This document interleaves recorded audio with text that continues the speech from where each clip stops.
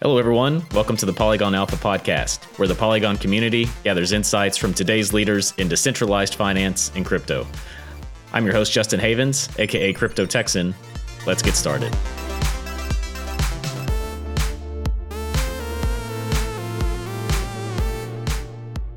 On today's episode of Polygon Alpha, we're joined by Travis Cannell, who is the head of product at Orchid. Travis, thanks for being here with us today. How's everything going? Thanks for having me, Justin. Everything's going great. All right, good to hear it. So let's just get started with your background, Travis. What is your background and how did you make your way to the Web3 space? Yeah, so I went to college and studied computer science at UCSB a little while ago. And I kind of made my way into the corporate world kind of after that and doing via startups. So I was working at a startup in Santa Monica here in LA. And Intuit purchased that startup and actually started working remote, in like 2016 when that happened, because they ended up shutting the office down in Santa Monica.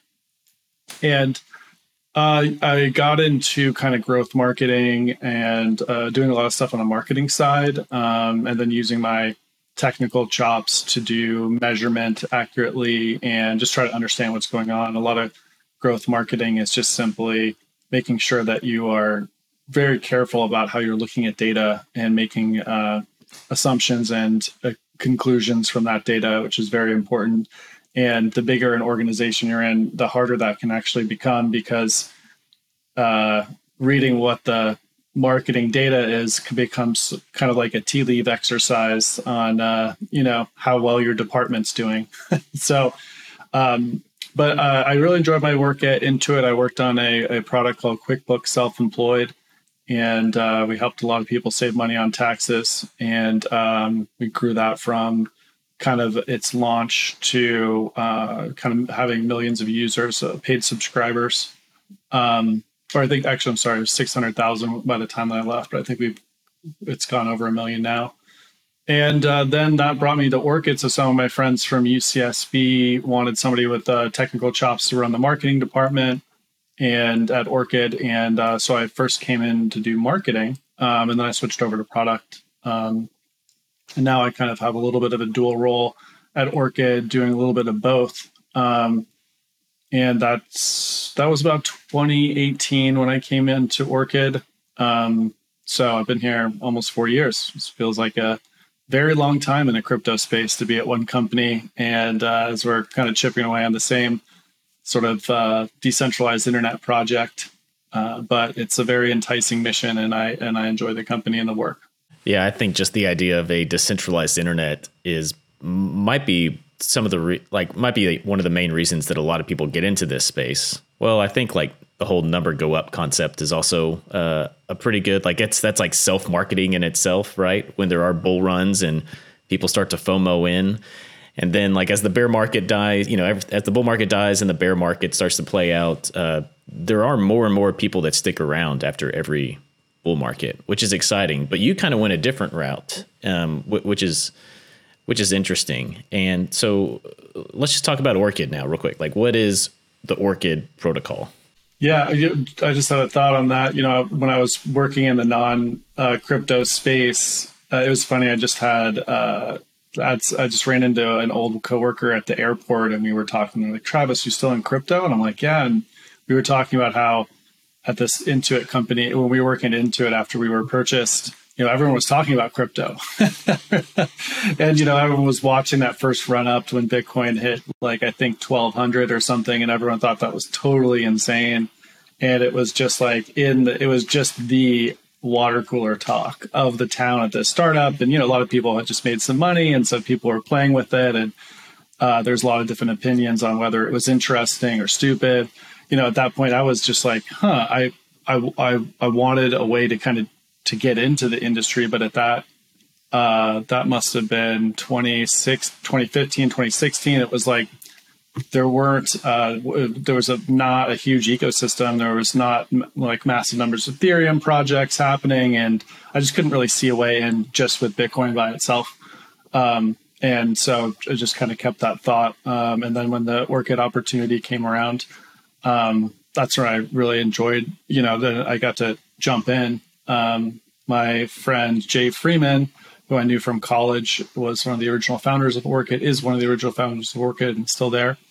And, our mission is to decentralize the internet and to make sure that people can get open access to the unrestricted internet, and to try to just make everything a little bit more private and try to build the tools and set the foundation that, that we can use together to make that a reality, and to prevent not only people that are kind of looking at your data, like when you're using Facebook and you're like, all right, Facebook, I'm giving Facebook these pictures and I'm telling Facebook about these sort of things, but I'm getting a benefit from it, to something like an internet service provider that's maybe harvesting your data, making models about you, and you might not be fully aware of everything that's happening and all the different people in that ecosystem that are harvesting your data.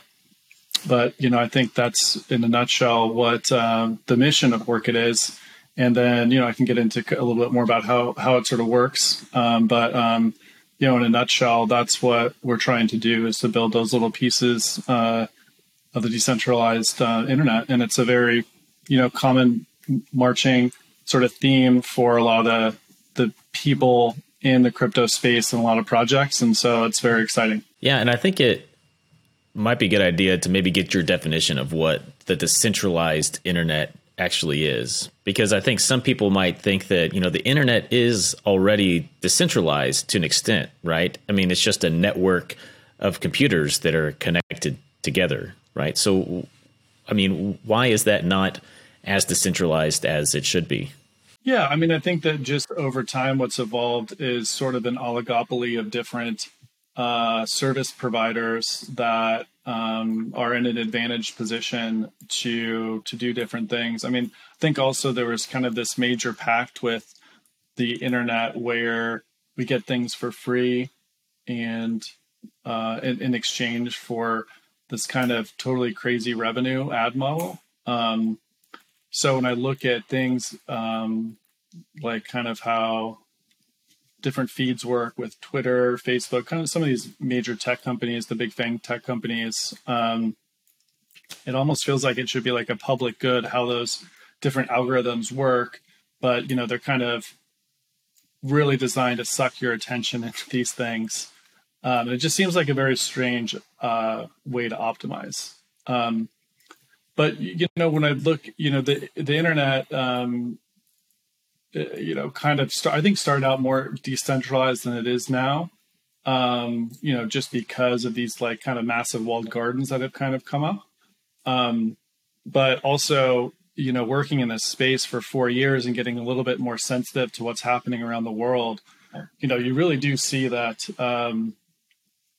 when there's problems in a country, or in particular, when a government is challenged, one of the first things they're going to do is shut off the internet, or try to start restricting the internet. The first thing they're going to do is they're going to shut off. And, typically if you're looking in Middle East countries, whether it's the Arab Spring that happened, or even Russia today, I mean, one of the first things they jump into is like, hey, let's block Twitter, let's block Facebook, let's block all these communication tools that they might use to talk to the West, or even just to talk to other people. If you look at like Hong Kong or whatnot. So I think, there's centralized points of control in infrastructure, and then there's centralized points of control in sort of like the software layer as well. If you look at like the Great Firewall of China and different firewall technologies that are being exported from China to different countries. So, I think the internet is resilient, and it is federated and decentralized in many different ways. But, we can do better. And so that's, part of what we're trying to do at Orchid, and our VPN, some of the tech that we've built that the VPN sort of runs on is all along that sort of vein. Yeah, I'm glad you brought up the VPN, because when I think of Orchid protocol, I really think of a decentralized VPN protocol that's built on the blockchain using financial, incentives, right? Those human coordination incentives that makes Web3 so successful. So, is it a VPN protocol or is it a decentralized internet protocol? So Orchid, if we were setting aside sort of the mission, if you look at like kind of what we built and kind of where we're going, but you know, the first thing that we sat down to do with Orchid was to make sort of like a decentralized marketplace. And one of the things that we were like really thought that was important for a decentralized marketplace, and a decentralized marketplace means that you don't know like everyone that you talk to might be adversarial. So if in a decentralized marketplace, if I go to buy something from you, I just have to assume you're probably trying to screw me. Like you're probably trying to scam me. You're probably trying to like fake information to make me think that you're more valuable than you are and then get as much money from me as possible. And so one thing that we thought a lot about, and that's kind of in our white paper, is like how do you minimize the trust between participants? And the way to do that is with tiny payments, right? So like if we start interacting, and rather than me giving you $100 and you giving me a 3-year promise that you're going to give me VPN service, like what if I just give you like 1 million or like 1/1000th of a penny, and then I give you another one, then I give you another one, and I sort of see, is this service working for me? And then at any time I can cut off service and you've actually received payment for what you've provided. I've paid for what I've provided. And so that kind of creates like this liquid sort of marketplace. And having a VPN is actually, once you kind of come at it from that angle, like having a VPN is the first kind of easy thing to make on top of that payment layer. Because a VPN, if you're sending payments to somebody or you're sending payment, that person might as well forward your traffic as well. So the VPN, so Orchid is a VPN protocol. So Jay Freeman wrote the Orchid protocol. It is separate from WireGuard and some of the other OpenVPN. Those are protocols, right? So those are different ways. WireGuard is sort of the new hotness in the space. It's very fast. Orchid's protocol is newer. It's not as fast as WireGuard, but you're sending payments along with the packets. So every I think 10 packets or something, you're actually sending this really tiny payment. And I think that's pretty exciting to have these probabilistic payments that we've built and that we sort of use. In the 4 years I've been in the space, I see a few projects like LivePeer came out and said, ooh, that's a good idea. We're going to take that.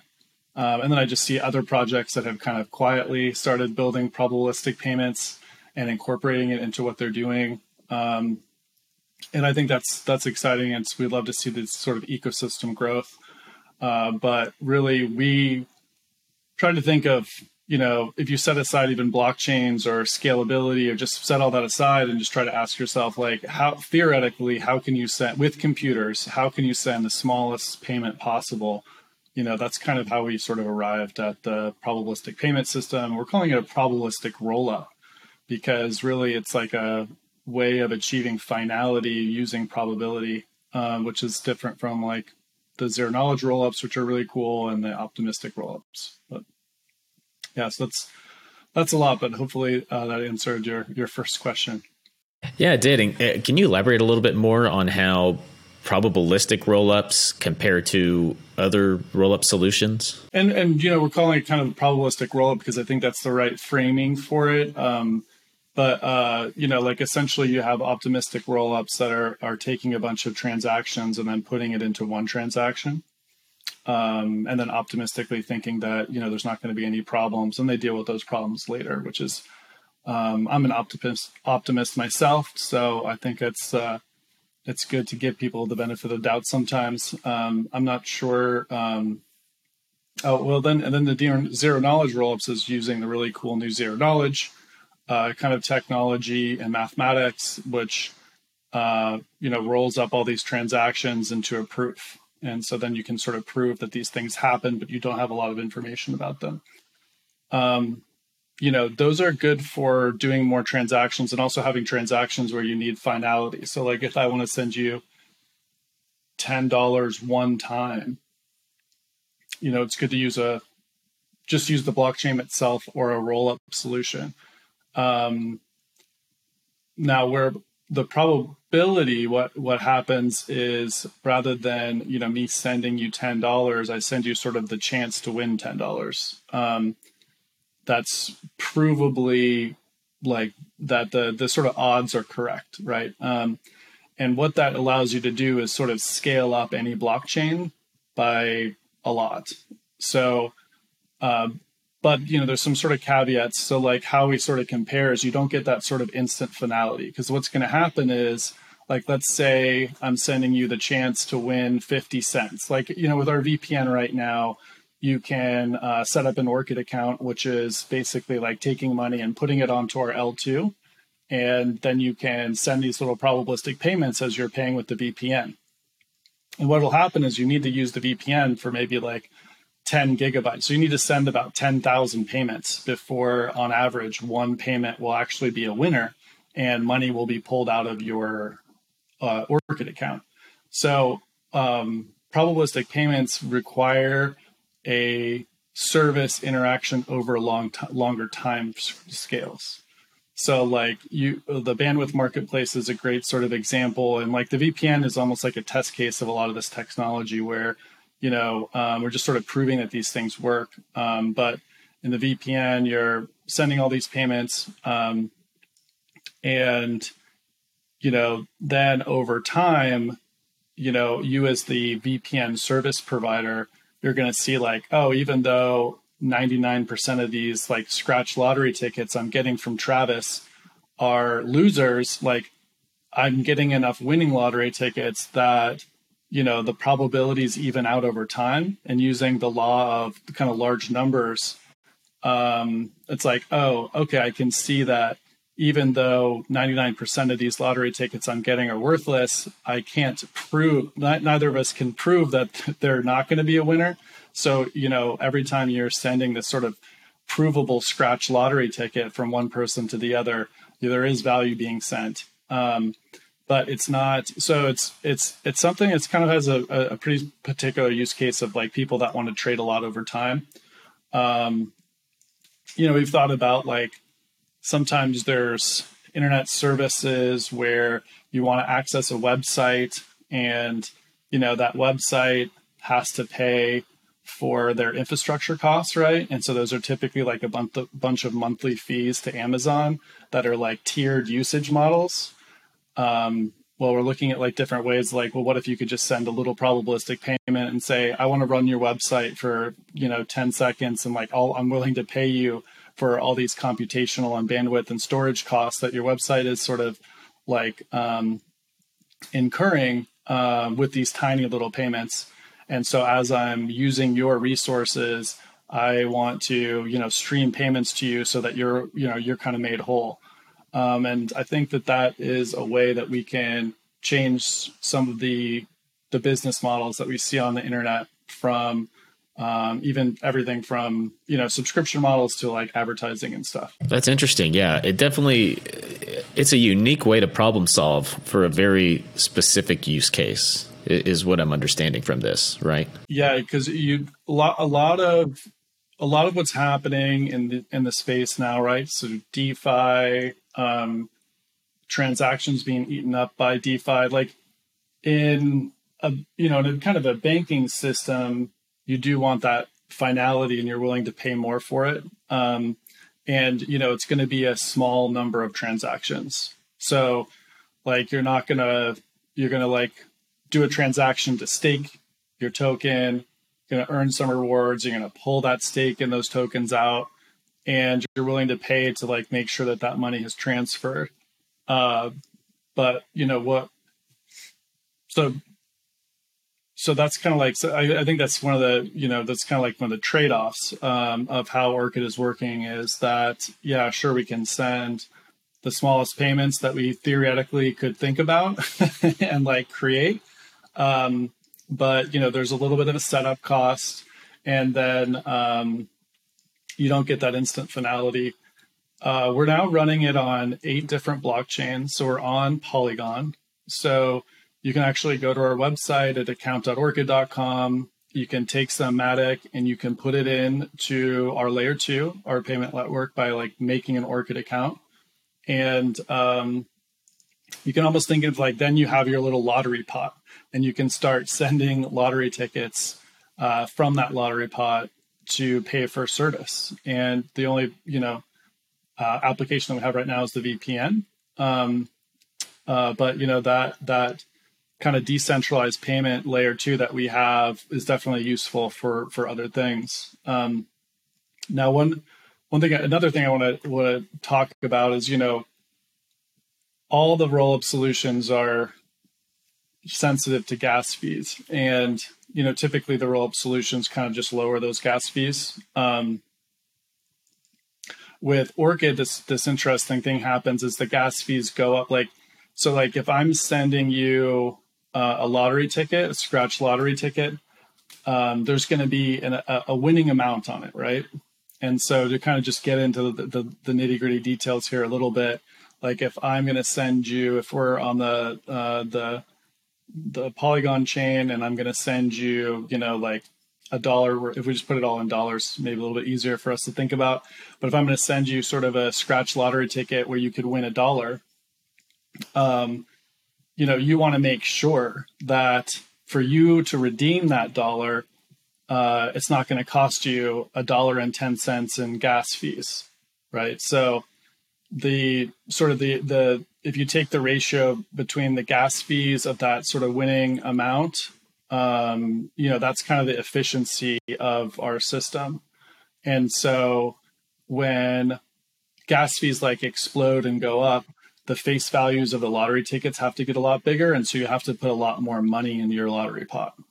So what we saw when we launched on Ethereum is that Ethereum, when we started, again, I think we launched it in December of 2019. We're like, oh, this is, you can do transactions. You could actually run our smart contract for like 20 cents and you could make your lottery pot, and the tickets were like, oh, like a couple dollars.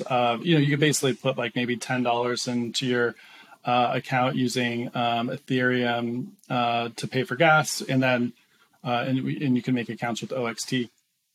And then the gas fees just exploded on that network until, now I think if you want to make a sort of Orchid account on the Ethereum chain, you have to put in maybe $400 or $500 into your lottery pot to have big enough tickets for it to be payment efficient. But then when you look at something like the Polygon chain, it's really exciting. I see so much experimentation on the Polygon chain. And it's just that low gas fees kind of attract a lot of the people on the kind of the lower end. And of course, that's really attractive to us as a VPN because, if users can't take $10 of Matic and put it into an Orchid account and fire up our VPN, people aren't going to want to put hundreds of dollars into something for, just kind of like a VPN benefit where, our competitors like Nord are only charging like $100 or $90 for a couple of years of service. On the subject of your competitors, like the more centralized VPN services like ExpressVPN and NordVPN, let's get into like the architecture a little bit. Like how are those VPN services set up, and how is that different from a decentralized VPN standpoint, and kind of what are the trade-offs there as well? Orchid is sort of a permissionless system where, we let anybody run a server. Right now we have, with a VPN, you want people that run fast servers, right? That have big bandwidth connections, because you're literally going to send your internet traffic through them. So Orchid, we actually started with kind of our preferred providers. And so we have like a network of professional VPN providers that we set up in a sort of decentralized way. And so when you connect to Orchid, when you kind of like set up an Orchid account, we actually have a fiat gateway in the app as well, which I think if you saw my presentation at Mainnet, I was like, hey, you can actually buy crypto inside of like 30 seconds and actually have your money converted. We use the Gnosis chain actually for that. just because the stable coin, because we figure there's a lot of people that don't really understand crypto and don't want the value to sort of fluctuate. And so, the only drawback is that, because we do know KYC, is that the money is like a prepaid gift card. So you can like only spend it with our preferred providers. So, but anyways, that's just sort of like a payment system. To get back to kind of like your question of like how we sort of differ is, Nord has Nord has a couple thousand servers, and you're going to get access to kind of their system, and you're going to pay a subscription. I think that most of the VPN market for the centralized providers is kind of a scam, because you're paying for this monthly fee or whatever, and you just forget about it, and it's just like another one of those like monthly charges, and maybe you're not really using it that much.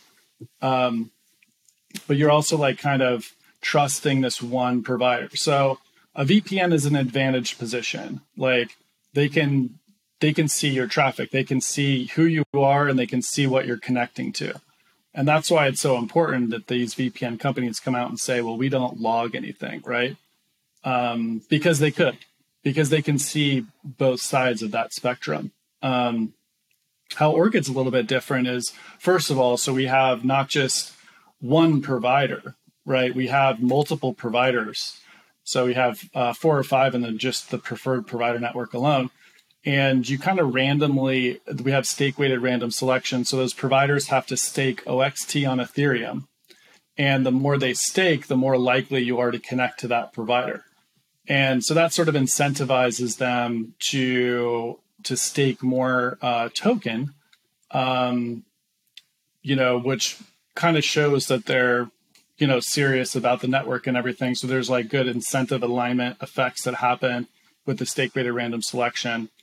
And then, of course, as a user, at any time, if you disconnect and reconnect, you go through that selection process again. And so you're, depending upon how the stakes are at that moment in time, you're likely to probably get a different provider. So you can kind of switch between these providers. The stake weighted random selection also is kind of hard if you're looking at this traffic. If some ISP or government is trying to look at this traffic, you're not always connected to one server that's run by one provider, right? You're just kind of like randomly getting assigned in this network with the stake weighted random selection algorithm, depending on kind of how much they're staking. So that's kind of like one major difference, is that with Orchid, you're getting a not just a single VPN provider, but you're getting access to like a network of providers. And then another thing is that, these the centralized providers, some of them offer like a 2-hop sort of route, but with Orchid, you can set up as many hops as you want. And what that really means is that your internet traffic, rather than from going to just one internet server, like one VPN server, you can actually string them together. So you can hop from one to another to another. And what that really does is it sort of separates who knows what about you. So like the first VPN server you connect to is going to know who you are, but then that server just forwards your packets to another VPN server. So they don't know what website you're connecting to. And then the middle VPN server knows the first VPN server and the second VPN server, but they don't know who you are and they don't know what you're connecting to. And then the last VPN server can see what website you're accessing, right? Because it's forwarding your packets to that website and receiving packets from that website, but it's just sending the packets to some other VPN server, so it doesn't know who you are. So if the 3-hop route is kind of this magic thing that Tor kind of came up with, and you can actually set that up with Orchid. Some of the VPN providers, I think Nord has a 2-hop route, but it's kind of silly because if you send your traffic through 2 Nord VPN servers, you don't really get much benefit, because if they're logging both those servers, right? So basically, with a 3-hop route, what it means is that in theory, if everything's kind of working perfectly, and there's different attacks where people could control more nodes than not. Tor has done a lot of work thinking about that, but is that you've kind of separated the amount of information that each VPN server has. So even if all of them are logging, they can't really see who you are and what you're trying to access. And the last thing I'll say about this is that Orchid actually supports, doing a 3-hop route, not just with the Orchid protocol, but with OpenVPN and WireGuard as well. So, which is a little bit crazy. But, like with Orchid, you can actually make a 3-hop route and use 3 different paid VPN providers and not even use Orchid at all. We've had some like happy people that have strung together these like pretty crazy VPN routes where they're sending their traffic through like 5 different VPN servers, right? So like, let's say you get a subscription to Nord, PIA, and ExpressVPN, and you get 3 different WireGuard servers. Using Orchid, you could actually import those 3 different WireGuard server credentials and then send your traffic through 3 different VPN providers and get that kind of 3-hop benefit. That's a feature that we've had for a while. It's kind of like use at your own risk. You kind of got to know what you're doing to set that up. But, that's kind of like one of the beauties of kind of having a very flexible VPN that you can do a lot with. Yeah, and I'm glad you mentioned Tor, because this sounds very similar to how the Tor network works, right? The onion routing network, where you have at minimum, 3 different nodes that your internet data packets go through, and that creates a anonymity. It's always 3. 3 is like kind of the magic number. Sorry to jump in a little bit, but 3's, it's never 4, it's never 2, it's never 10. It's always 3 with Tor. And that's important because you don't want, Tor is very sophisticated. We like Tor, it's very evolved, and they do a lot to make everybody look the same. Even if you're using the Tor, like, first of all, too, Tor is a browser. Orchid's a VPN. So those are different things, right? So a browser is just a browser. You can just browse the internet. A VPN, if you put Orchid on your phone, all your internet traffic on that device is going through the VPN. It doesn't matter if you're using an app, if you're using Facebook or Twitter or whatever you're using, how that whole device's connection is going through the VPN server, whereas Tor is just a browser. So if you open up the Facebook app on your phone, that's not using any sort of protection. It's only the Tor browser. What you're looking at in the Tor browser is protected. So, but that, minimizes the attack surface. So Tor is very good at minimizing the attack surface. And, like even if you're using the desktop app, they recommend that you don't change your screen size. Because if you change your screen size, well, now, like when you connect to a website, they can see how big your monitor is. When you full screen. And so then that's information that can then de-anonymize you from the crowd, right? So when you run Tor, just keep everything sort of the default settings, and you're kind of like mixing in with the crowd where you don't ever want to sort of stand out. And then contrasting that to Orchid, it doesn't really matter what you're doing. If you're adjusting your screen size, or if you're getting on certain applications on your phone or on your desktop, it's all anonymized. Like basically you're getting privacy from your ISP and, some different protections like that. In Orchid, we kind of have, in our FAQ, we kind of get into like some of the privacy angles and security aspects of it in a little bit more detail. But yeah, I mean, on the internet, it's hard to say you're always, truly anonymous, right? I mean, there's a lot of different tools and techniques that, maybe we don't even really fully understand that different powerful governments are using. But certainly it helps. And also, I guess another way to think about it is like, do you want, trying to be fully anonymous from like the US government? Okay, kind of good luck. But then also, but also just being more private from private individuals that can buy information about you, you know. So it's kind of like, who's your sort of adversary? A lot of when you start thinking about this stuff, it's like, kind of, what are you trying to get protection from? Who do you want to be private from? And, a lot of what Orchid can kind of provide is like from ISPs, from other people that are trying to get data about you, different things like that, is one helpful kind of way to think about it, rather than like, oh, you're using this and just like, you're like perfectly safe from anything, right? That's a pretty tough guarantee. And I think even if you look at Tor's website, and like I said, Tor has minimized their attack surface. And Tor runs in like really hot regions, it helps a lot of people. They do not say that they offer like full anonymity. And I think how they kind of approach it is good. So, it's good to be kind of honest about those things when you're talking about them, especially at this day and age where, if there's so many regions where you can get arrested for different things online. And so, got to be very careful. So yeah, I think that's really interesting that Orchid uses those multiple hops similar to Tor. And you also talked about how, you're the VPN node that you're using that's on the Orchid network is getting reassigned periodically. Like, how often is that getting reassigned? Is it every new website that you click? Is it getting reassigned, or is it just kind of random?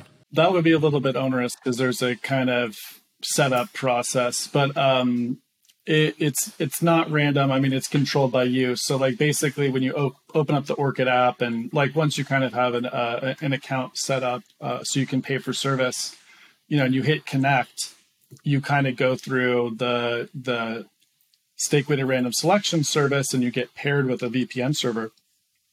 And then, if to reconnect or to get a different sort of VPN server, you'd have to disconnect and then reconnect.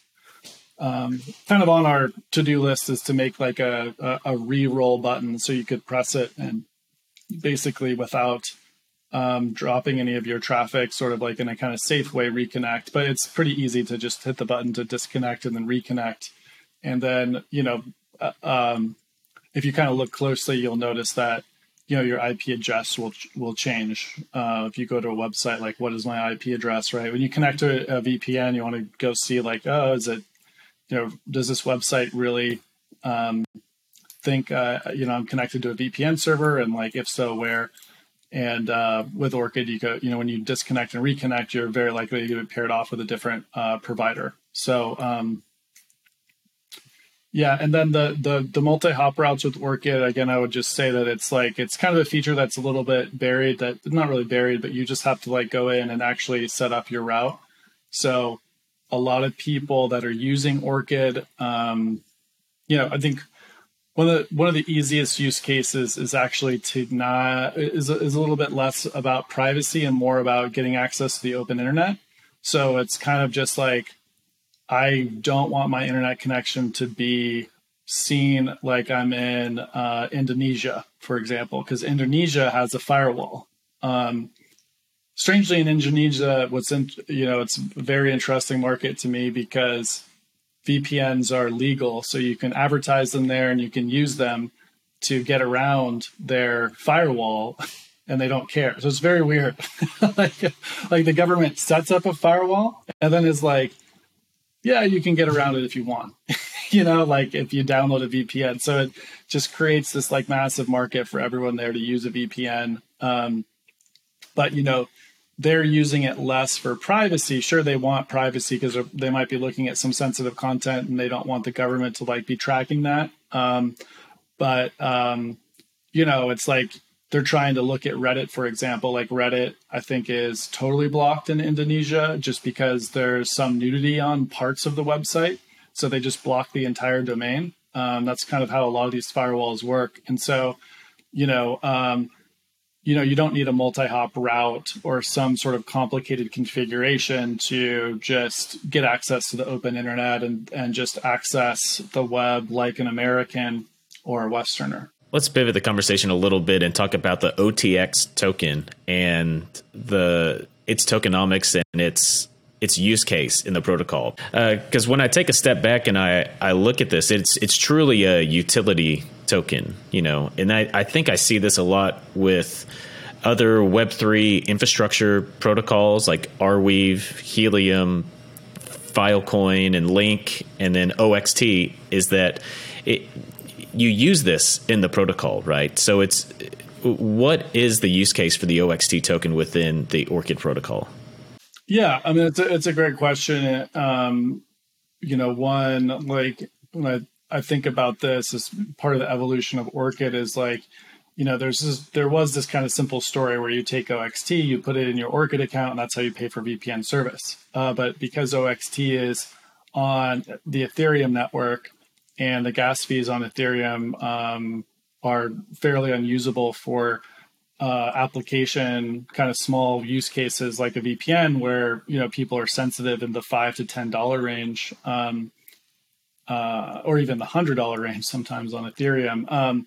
We had to kind of look and really understand if we needed that, because the other side of how OXT works is on the provider side, and that's where we kind of have this bandwidth for marketplace, and so you have people selling and buying, and all the users are buying, and how do we direct that flow of traffic in a way that incentivizes good behavior on the network?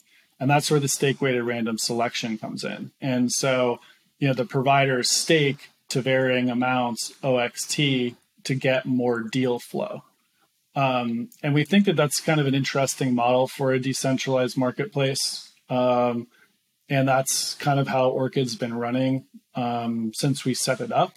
And, we did some analysis and we thought that okay, we can actually open up the payments on 8 different blockchains, but it's just like sort of providers accepting different like MasterCard or Visa or something, right? So if you're an Orchid provider and you're running a VPN server and you have a good stake and you're getting a lot of deal flow, those people could be paying you in Ethereum, Aurora, Matic, XDAI on the Gnosis chain. Basically those 8 different blockchains that we're on. Basically we realize that the provider probably doesn't care like what currency they're getting paid in, just as long as they're getting paid for the service that they're providing. But the staking for providers is done only with OXT on Ethereum, and that's just we have no plans to change that sort of ever. And so we think, as we kind of grow the VPN network over time, you increase the deal flow that is coming in, and then more providers want to participate in the stake-weighted random selection process. So we think it's a pretty interesting dynamic. One thing I'll say about OXT is that we've never and you have no plans, but we've never really wanted to do incentive plays. So basically to have people run infrastructure just to receive rewards. So we've never done any sort of reward system on the provider side, which is very, very common. And I just think that it kind of incentivizes weird stuff. What we want to do, what we want to incentivize is having an app that people will pay for, right? And that's very hard. But, if we just kind of we don't have anybody provided, we don't have any use, and let's just pay people to kind of fake it. We really don't believe in that. And,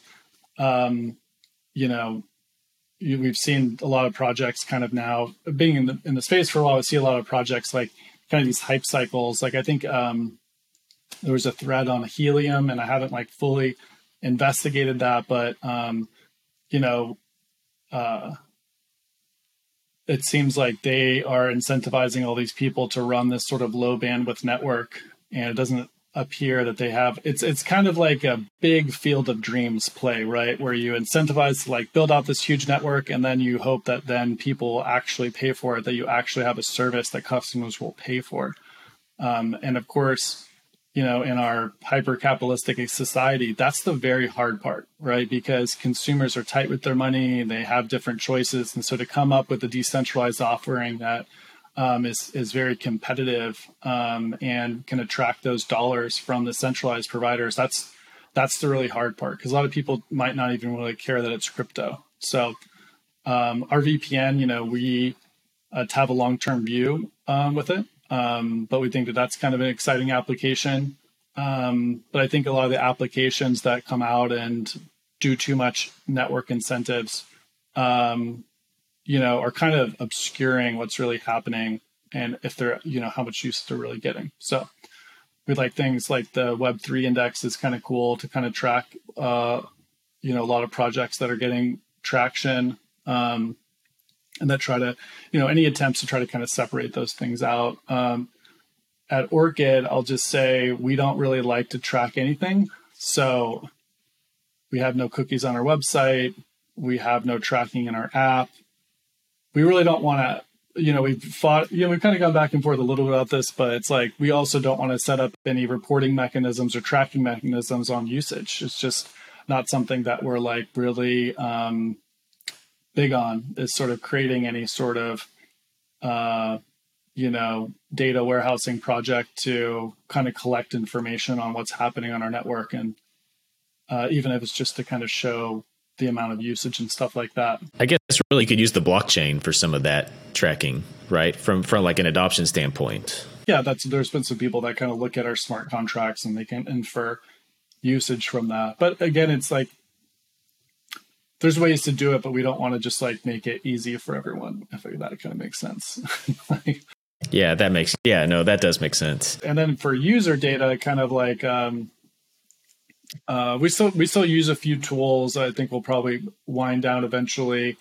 Like we have MailChimp and some different things like that for opt-in, kind of users that need help and would like to use some of those tools. I think eventually we'll sort of like wind those things down.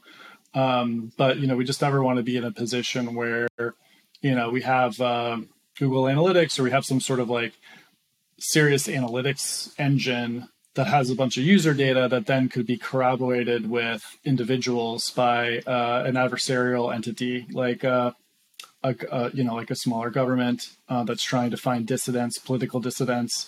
And so, the game of de-anonymization is trolling and getting as much information as possible and then trying to connect the dots, right? So the smaller information footprint you can kind of have, the harder that's going to be. So at Orchid, we try not to track really anything. Yeah. And on the stake weighted random selection for the VPN providers, could you ever get into a situation where you have a large staker of the OXT token but they have like low bandwidth? And if so, like what do you do in that situation? Good question.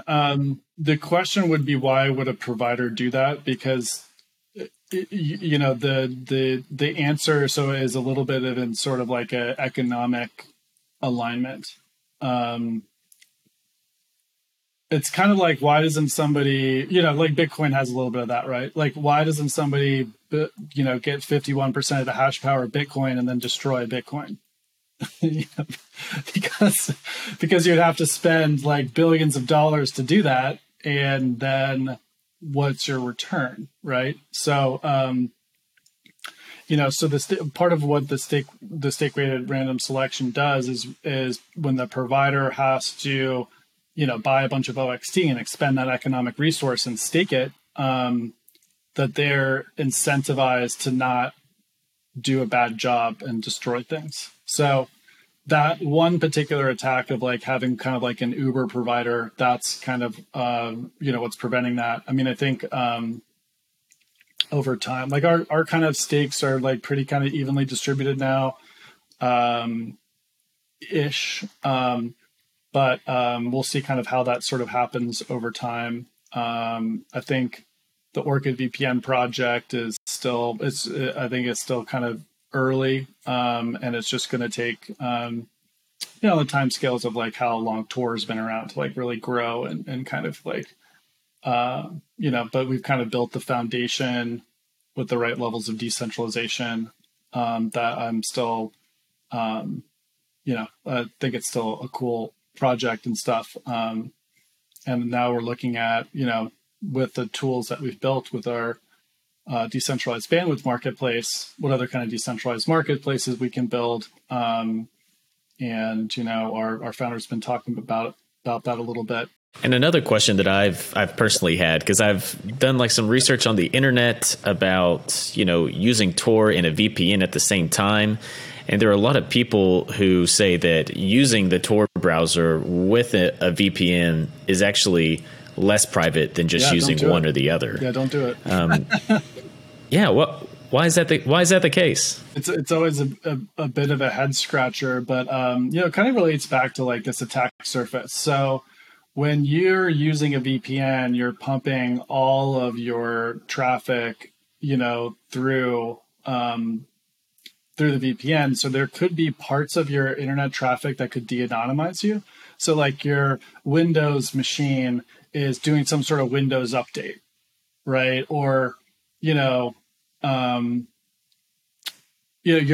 machine, you're running all this software. All this software is just sort of like out of control, phoning home, doing these different things. And in the VPN, you see all of that. So if you're an adversarial VPN provider and you're logging this kind of stuff, you're getting a lot. Again, gets back to this, like, how much information are you putting out there? You want to put out a smaller information footprint is better, right? So when you use a VPN, you're putting all your traffic through. So it's kind of like I think that's a part of why they say that is for that reason. For listeners that are like really interested in this, definitely go to Tor's website. I know that they have information about from their perspective, and they probably are going to put it a lot more eloquently than I am right now. But I think that, it's basically when you're using Tor, just download the browser, use it as they say to use it. Don't resize your screen. That's gonna have the kind of the smallest, like, kind of attack surface and you basically use Tor as Tor, right? You don't need to do anything crazy to make Tor better than it is. Just listen to what Tor says, do what they say, and that's you're going to get the biggest benefit of Tor for that reason. Yeah, I definitely did my research after I heard that, and I got to the point where I understood it enough, but that was like a year and a half ago, and I've forgotten everything since then. Right. So I just got a couple more questions for you because it looks like we're running up on time, but I want to know, like, what's next for Orchid after, are there other products in development outside of VPN? Are you working on your own browser? Yeah. We don't publish a roadmap at Orchid, and, the community kind of, what we're working on is what we're working on. But, we, as kind of our CEO, Seven Waterhouse, and or Dr. Stephen Waterhouse, we call him Seven, and Jay Freeman, whose name is Sork online, they've been kind of talking about, we're looking at other things along the lines of a decentralized marketplace for bandwidth, other things where a decentralized marketplace makes sense, other places where our layer 2 could be useful for, kind of the use cases I was saying before of trading over longer periods of time for different things. So we're definitely taking a lot of the technology and things that we learned, like Orchid is really cool in my mind because we built all these things and then we built an application, right? And a lot of people in the crypto space just build a lot of things, and then they're like waiting for other people to build applications, right? And we kind of did it all, and then we got known as our application. But I think a lot of where Orchid's going to be going is going back and saying, like, hey, we actually built all this stuff that the application is sitting on, and our VPN is sort of like a demonstrator of some of these core pieces of tech, like our payment layer, like stake-weighted random selection, other different things that we've kind of worked out. And now we have years of operational history to kind of see how it's played out. And so, the Orchid VPN is kind of like a, training ground kind of. So, sorry, a little bit of a non-answer there, but again, we don't publish a roadmap. So. Sure. Just waiting for more composability on top of your protocol is kind of what I'm hearing in general. Yeah, that's amazing. Yeah. So we are kind of running up on time, but yeah, this has been great, Travis. I really appreciate you coming on. And where can people go to find out more about you and Orchid? Yeah. So, we're Orchid. We do a lot of stuff on Twitter. It's probably one of our biggest platforms. So we're at Orchid Protocol, and we have orchid.com. So those are two places to learn about the community and the project and what we're putting together. We have a pretty active Discord as well. And yeah, then I'm at Travis Cannell on Twitter. So you can find me there. All right. Thanks. Amazing. Yeah. Thanks to everyone who's listening and watching. Be sure to find us on Apple, YouTube, Spotify, or Substack, or anywhere else that you can find a podcast. Travis, thanks again, and I'll see you next time. Really appreciate it.